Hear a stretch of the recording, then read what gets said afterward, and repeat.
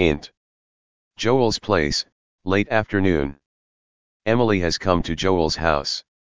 Together with Joel's father, Stephen, they're having coffee in the living room. Stephen looks calm and gains attention. Meanwhile, Emily seems receptive towards the family. Stephen. How did it go, kid? The audition, I mean. Joel. Excellent, Dad. I got it. Stephen looks happy. Emily. Joel is an excellent actor, Mr. Ryan. I've seen him play. Stephen, thoughtful. Joel, what can I say about Joel? You were the best student, Joel, when you were a child. Remember, our country is our childhood years. But. Joel. Why do you say but, Dad? Emily pays attention to every tiny bit of the discussion.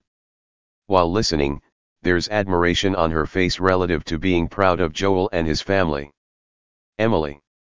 I suppose he means, Joel, that our soul will always return to childlike innocence. Stephen. Not just that, Emily. When we grow up and start thinking of our lives, things change. And no ambition can justify the breaking of a heart. Emily.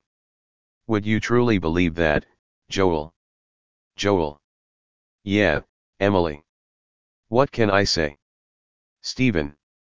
I just mean, kid, that you will have to get used to loving and balancing ambition at the same time, furthermore, to matching words with actions. As I believe that integrity is a man's utmost dignity. Joel. I agree with you, Dad.